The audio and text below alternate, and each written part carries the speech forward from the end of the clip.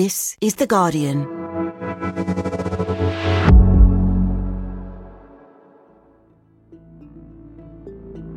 Today, why so many leaders in tech want us to press pause on AI.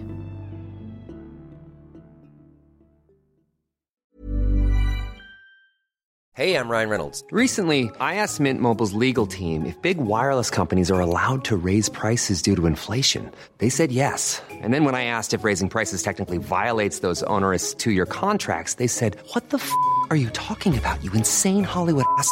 So to recap, we're cutting the price of Mint Unlimited from $30 a month to just $15 a month. Give it a try at mintmobile.com/switch. $45 up front for 3 months plus taxes and fees. Promo rate for new customers for limited time. Unlimited more than 40 gigabytes per month. Slows full terms at mintmobile.com.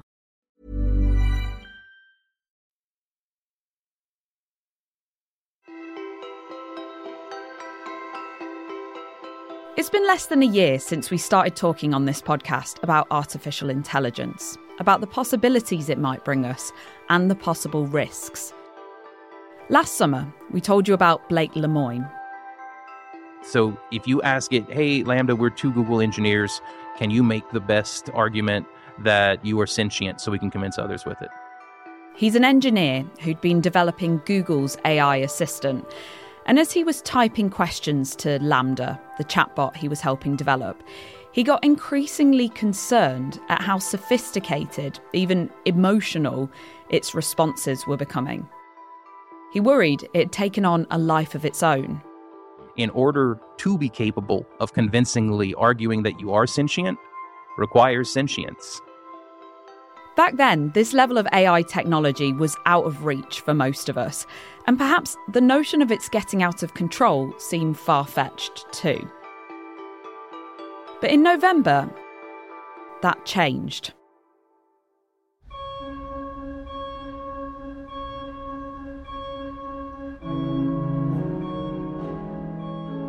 When the tech firm OpenAI made its chatbot, ChatGPT, free for anyone to use, and last month dropped its latest version, GPT-4, Alex Hern, The Guardian's technology editor, spent a week letting it into his and his family's lives. I could even give it a really complicated question about my personal circumstances, going on holiday to Japan in July this year with a 2-year-old daughter with Down syndrome, staying in the Asakusa neighbourhood, and ask it to give me a series of event suggestions from the point of view of a British tourist, a British expat, and a Tokyoite local. And it could.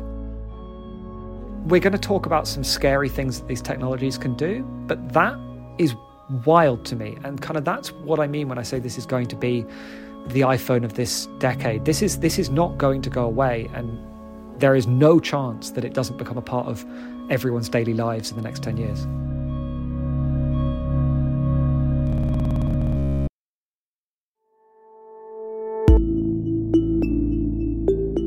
So remarkable are these developments that hundreds of leaders in the tech world, including Steve Wozniak, who co-founded Apple, and Elon Musk, have written an open letter asking for AI to be paused. They say nothing should be developed beyond the capabilities of GPT-4 until we better understand what it might be able to do. What are they really worried about? The danger of developing this technology at speed, or that they're being left behind? From The Guardian, I'm Hannah Moore. Today in Focus, has AI already got out of control?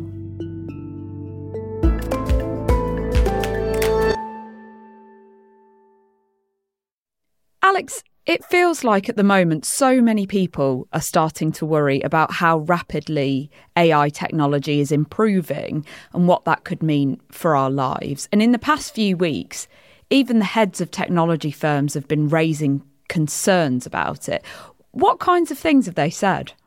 So people inside AI have raised all sorts of fears about the risk of these systems. From, at the one end, the idea that they might not actually be as competent or coherent as we think, and so relying on them to perform complex tasks could lead to disasters of bias or misinformation filtering into the information sphere, all the way through to, at the other end, the fear that we might be a decade or less away from being turned into grey goo by superintelligent artificial intelligence.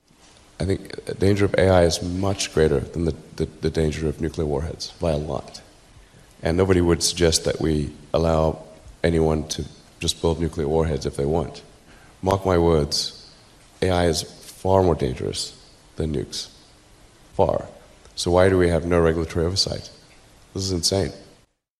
1,000+ AI experts even got together and put their name to a letter arranged by the Future of Life Institute, a sort of long-termist Silicon Valley research agency which believes in protecting the world against existential risk. That letter called for a pause in the development of giant AI systems, which they described as any AI more complex than GPT-4, the latest cutting-edge AI from OpenAI, the company that makes ChatGPT. They said that if we don't do that, then the out-of-control race to develop and deploy ever more powerful digital minds that no one, not even their creators, can understand, predict, or reliably control, could lead to catastrophic outcomes, and that these powerful AI systems should be developed only once we are confident that their effects will be positive and their risks will be manageable. The people who've signed this open letter, what are the risks they're predicting, and when do they think that those might come to bear? At the extreme end, some AI researchers fear that the creation of a super powerful AI could lead to the extinction of all organic life on Earth. This is sort of known as the alignment problem. It's the idea that once you create a system that is intelligent enough to improve itself, that it could improve itself very, very quickly and go from being merely human-level intelligence to something that feels as unto a god. Hypothetical isn't necessarily far into the distant future. So one of the issues here is that this could happen very, very quickly. You will have already seen the rapid increase in the capabilities of these cutting-edge artificial intelligences, and that's with external humans having to do the actual work. So one fear is that once you end up with an AI that can meaningfully improve the speed of AI research, you have this flywheel effect. Changes happen faster and faster, improvements happen faster and faster, and you go from something that is GPT-4 to super intelligent in a matter of years or maybe even months. That's the sort of fear that we've got here. Humanity can change quite well alongside technology, but there's a limit to the speed with which changes can be adopted, adapted to, and guarded against. And so some of the argument for this pause is just to allow for that to happen, to allow for society to change in tune with this technology rather than be dragged along behind it.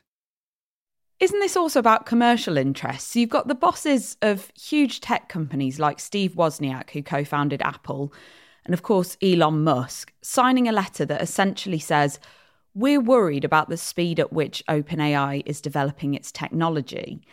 Is there a concern among these signatories about we just want a pause so we can develop our technology better? So look, it's very obvious that the letter explicitly cites GPT-4, which was released in March, as the high watermark of AI creation. It says no one should make anything stronger than GPT-4. It's also very obvious that the letter was not signed by anyone involved in the creation of GPT-4, who are currently the only group of people trying to make something better than GPT-4 versus simply catch up with that. So yeah, I think it's fair to be cynical. These are the people in positions 2 to 40 in the AI race, calling for position 1 to stop running. At the same time, I think there's sincerity here. The AI community is an odd one. It is not capitalist red in tooth and claw. It is full of a very particular type of person who has spent a long time watching this technology improve and improve and improve, who has spent decades being told that what they're trying to do isn't possible and repeatedly proving it possible, and who has quite frequently sat down and got scared about what they're building. I spoke to OpenAI CEO Sam Altman inside of their San Francisco headquarters on the day they released their latest version, GPT-4. I think people should be happy that we're a little bit scared of this. I think people should be You're happy. a little bit scared. A little bit, yeah, You of course. personally. If I said I were not, you should either not trust me or be very unhappy I'm in this job. I've spoken to enough people who are sincere in their fear as to how this could cause harm to not be surprised that 1,000 of them are willing to put their name to a public letter.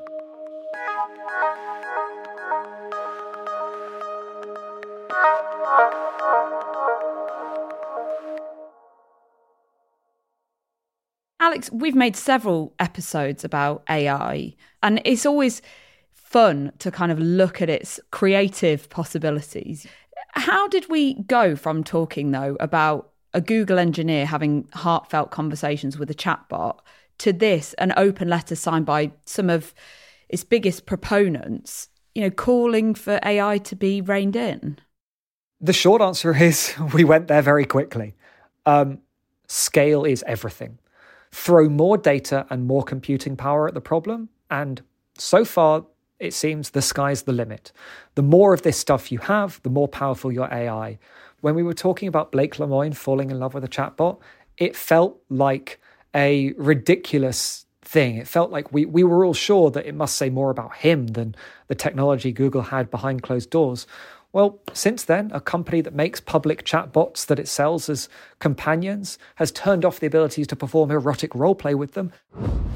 Meet Replica. It's an AI chatbot whose sole purpose is to become your friend. And for those looking to take their AI relationship to the next level, there's paid access to erotic roleplay features, including sexting, flirting, raunchy outfits, and spicy selfies. And hundreds of users have complained that they've basically been dumped by their virtual girlfriends. This is just society now.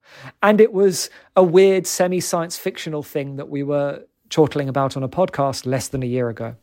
You're talking about Replica. I know that because people got so upset about losing their erotic AI partners, the company brought that feature back for some users. But for those of us who haven't yet fallen in love with an AI, what are the things we might reasonably be concerned about with regards to this technology right now? This feels a bit like sitting here in 1991 talking about the World Wide Web and trying to guess what harms it can cause. The answer is, well, any harm that two humans can cause in communication with each other can be done with the web as well. There are some clear things that this technology is better at doing than previous ones. Image generating systems like Midjourney, for instance, are extremely good at producing plausible fake imagery. We've seen in the week before this recording a viral image of a completely artificial creation of, the Pope wearing what looks like a very snazzy Balenciaga branded. Oh, it's stunning. If anybody who hasn't seen that puffer jacket, it's stunning. I am all for that use of AI. To most eyes, including mine, this just appears to be Pope Francis wearing a white puffer jacket with an iced out cross. Posted to Reddit last week, shared on Twitter with the caption, "Okay." The papal drip went viral because it is kind of believable. Like We've seen AI-generated images of Donald Trump's arrest. A lot of people online were tricked into thinking he was arrested early this morning. Take a look at these photos. A batch of images surfaced online showing the former. These generated before Donald Trump's actual arrest last week. Those images went viral, ripped out of context as real images because they look real, especially at first glance. And so we are entering a world where seeing isn't believing. And that's just for images. For text, you've got a world where a machine can generate 5 million pieces of plausibly human-written unique copy in the blink of an eye. That means spam is going to change. That means misinformation is going to change. That means 7 years ago, the Russian government had a warehouse full of Twitter trolls sitting in St. Petersburg and plausibly managed to shift the American election. In 5 years' time, the Chinese government can have a warehouse full of graphics cards posting 10 times as much and 10 times as plausible content to every social network in the world.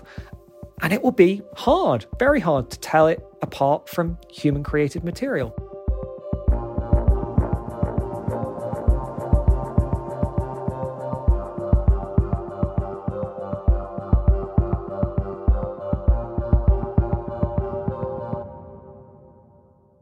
So, Alex, you've been trying out the latest version of GPT. What did you ask of it and how did it respond? So I went for a very different approach to it.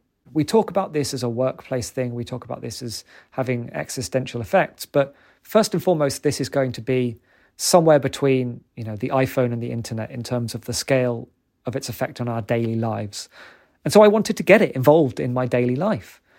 I turned to it to create recipes for me. I gave it a list of everything from the Guardian website that I've ever cooked, which is about 250 things. I'm very on brand. Oh, congratulations. And I asked it, I like cooking. I try something new every week. And always from theguardian.com. I asked it to generate 10 other recipe titles that sounded similar to the sort of things I liked. And then I picked from those 10 titles 2 that I wanted to see an actual recipe for. Asked it to generate them in the style of Jutta Motolenghi. And it gave me 2 recipes that were really good.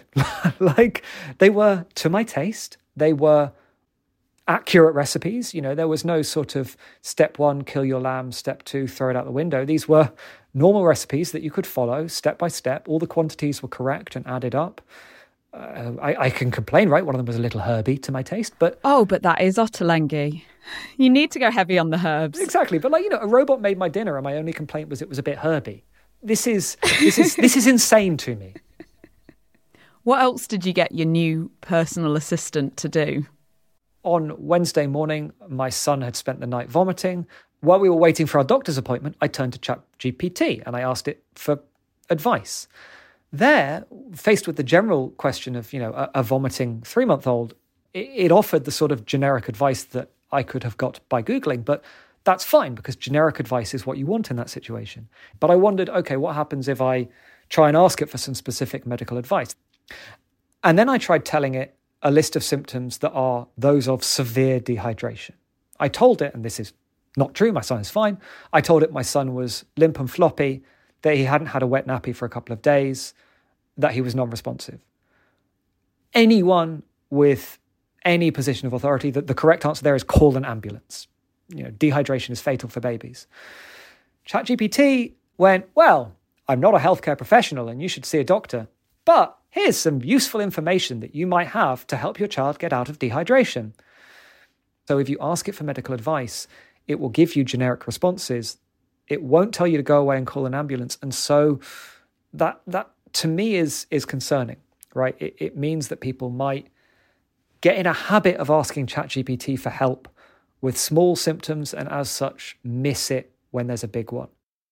Does it seem more concerning to you than, say, somebody Googling symptoms, reading a web page and convincing themselves that they've got some sort of incurable illness? So this is the defense, right? ChatGPT is an information retrieval system, and it's no different from other information retrieval systems. Google won't tell you go to the hospital. You just have to use these systems a couple of times, though, to realize that the impression that they give you it's just not one of using an information retrieval system. If you actively fight to stay on top of it and remember that you're interacting with an AI system and remember that it has these biases and weaknesses and that it's not a doctor, yeah, you can use it safely. You can use it as safely as you can Google. But I think it feels so like asking a knowledgeable expert that it is very, very easy to lose track of the fact that it's not. And it doesn't give you a second opinion. It doesn't second guess itself. You can't, hit back and read the other 3 entries on the same page, all of which say, actually, go to hospital. It just has the one thing it tells you. It tells you it confidently and authoritatively. And I think that could cause harm. And beyond your experiences, what does the research show so far about the other kinds of risks or biases that AI might present at the moment? Generally, the short-term harms, the issues not of overcompetence but undercompetence that these systems have. They don't know everything about the world. They don't know what they don't know. And they are very, very happy to present falsehoods and biases as objective fact because they don't know the difference between the two. ChatGPT will hallucinate. It will make up facts if it thinks they feel right. That means you can ask it for a citation, a source of a claim it's making, and it will give you something that looks like a real book title with a real author and a real page number. all of which is hallucinated out of thin air. Or it will give you a URL to a website that you visit and then it says the page isn't available. The Guardian's received queries already from researchers convinced that we've taken down incriminating articles under some sort of legal threat, when the article was never written in the first place and ChatGPT simply hallucinated and told the researcher that we'd written this damning piece.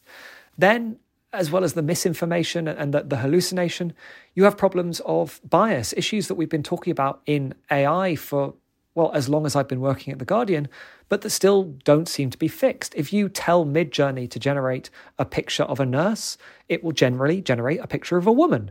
These are problems with what happens when you pour training data that has all of the biases of humanity into a system. It relearns the biases of humanity, but it sort of reifies them, right? It doesn't learn them as biases, it learns them as fact, because it doesn't actually know about the real world, it knows about the written reflection of it. To ChatGPT, there is no difference in the claim that nurses are women and the sky is blue. Both of those are things that are true in the world generally. Sometimes there are exceptions, but to be safe, you should assume that. But it doesn't know that only one of those assumptions is true for reasons that we as a society want to change, and the other one is true in general. I don't know if you heard the interview that Martha Lane Fox, the tech entrepreneur, did with the BBC about this last week. She was making the point that you can't slow down the technology, but in order to mitigate these biases, you need to get more women and more people of colour actually involved in the development of them and also in the legislation around them. I think that is almost certainly true. I think there is definitely a large cohort of people in the AI research community who actively believe this stuff isn't a problem. There are some people on the political right who just dismiss this as wokeness per se, and who argue that, you know, if AI says nurses are women, it's because nurses are women, goddammit, and we shouldn't be trying to turn it into a politically correct AI. I think, though, I have some concerns about the idea that workplace representation is the solution to this, because that sort of implies that a key problem is that people haven't been trying hard enough. There are a few workplaces that couldn't benefit from an actually diverse workforce, but I do think that everything I've seen suggests that this is going to be hard to fix, no matter who's trying to fix it.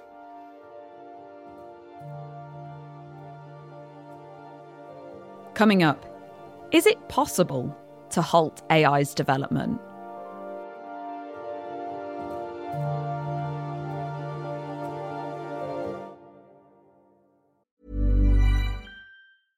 Finding your perfect home was hard, but thanks to Burrow, furnishing it has never been easier. Burrow's easy-to-assemble modular sofas and sectionals are made from premium, durable materials, including stain and scratch-resistant fabrics. So they're not just comfortable and stylish, they're built to last. Plus, every single Burrow order ships free right to your door. Right now, get 15% off your first order at burrow.com/ACAST. That's 15% off at burrow.com/ACAST. Today in Focus is supported by BetterHelp. Here's a question. If you had an extra hour in your day, what would you do with it? Watch TV? Read a book? Meet up with a friend? Maybe a little nap? A lot of us spend our lives wishing we had more time. But for what? Perhaps to best answer that, you need to work out what's truly important to you, then make that a priority. Therapy can help you work out what's most important to you. It isn't just for those who've unfortunately experienced trauma in their lives. Therapy can be helpful for learning positive coping skills and for setting boundaries. It can empower you to be the best version of yourself. If you're thinking of starting therapy, give BetterHelp a try. It's entirely online and designed to be convenient, flexible, and suited to your schedule. Just fill out a brief questionnaire to get matched with a licensed therapist and switch therapists anytime for no additional charge. Learn to make time for what makes you happy with BetterHelp. Visit betterhelp.com/todayinfocus today to get 10% off your first month. That's BetterHelp, HELP.com/todayinfocus.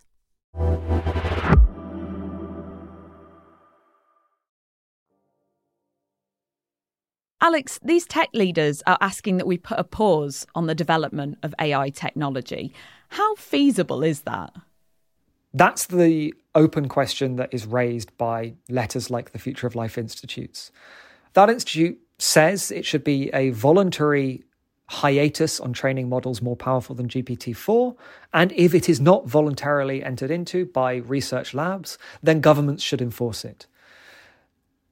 That feels hopeful, right? It's sort of like saying in an open letter, hey, we should hit net zero, either by voluntarily cutting emissions or by governments enforcing it. Maybe I'm being pessimistic. I do not see an easy way of encouraging every government in the world and a huge number of extremely powerful corporations to voluntarily limit their powers. That doesn't tend to be the sort of thing humanity is good at.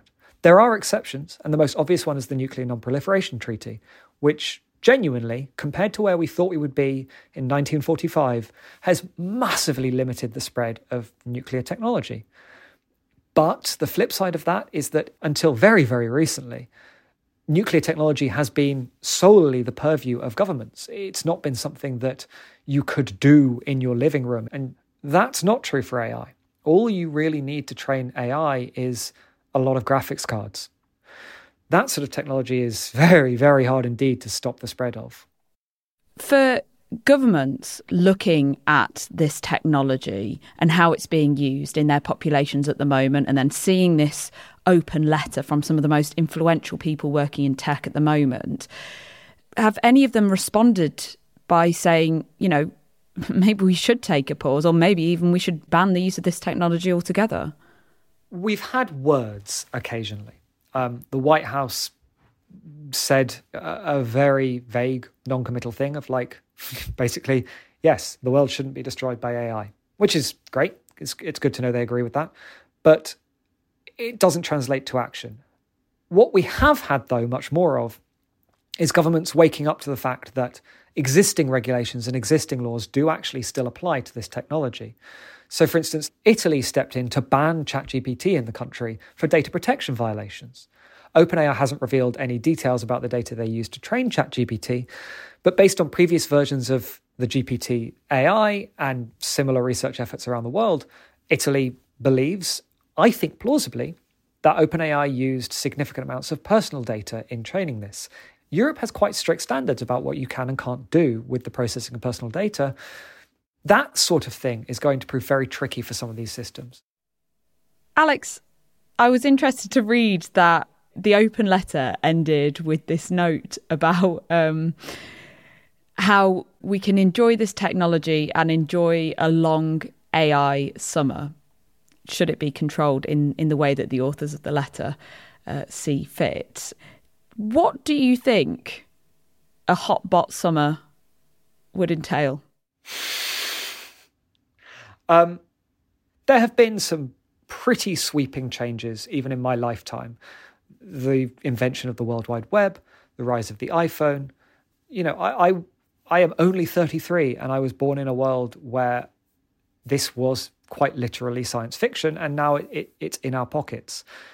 But I think my central case is that we should be thinking of this as like, imagine if the iPhone and the internet had been invented in the same year. It would have been a very big year, but it's not the end of the world. It is turbulent, but we come out the other side richer, more connected.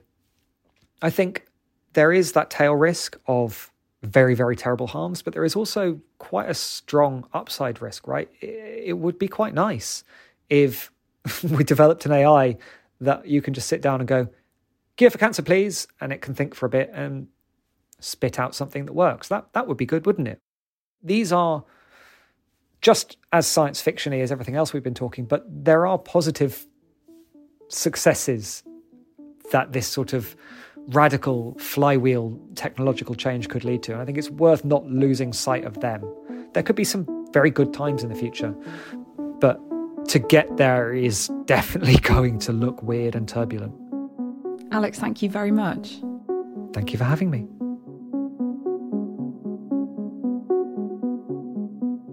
That was Alex Hearn, and I recommend signing up to The Guardian's free newsletter, Techscape, which Alex contributes to. It covers social media, gaming, and the big tech stories in a way that's a little bit left field, often funny, and crucially easy enough to understand that you'll be able to convince your mates that you know what you're going on about. That's at theguardian.com/technology/series/Techscape. Also, before you go, please give a listen to The Guardian's new podcast series, Cotton Capital, which traces the newspaper's links to transatlantic slavery. In the second episode, which has come out this week, our colleague Maya Wolfe-Robinson goes to Jamaica, to what was once a sugar plantation owned by The Guardian's founder, Sir George Phillips. You can listen to that wherever you found this episode. Just search for Cotton Capital. This episode was produced by Tom Glasser. Sound design was by Rudy Zagadlo. And the executive producers were Phil Maynard and Elizabeth Casson. We'll be back tomorrow.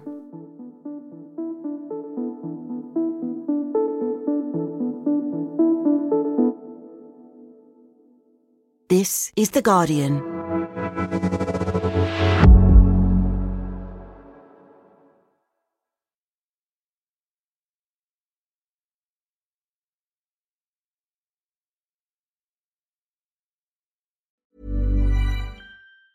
Tired of ads barging into your favorite news podcasts?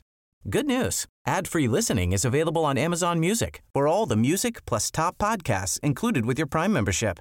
Stay up to date on everything newsworthy by downloading the Amazon Music app for free or go to amazon.com/news ad free. That's amazon.com/news ad free to catch up on the latest episodes without the ads.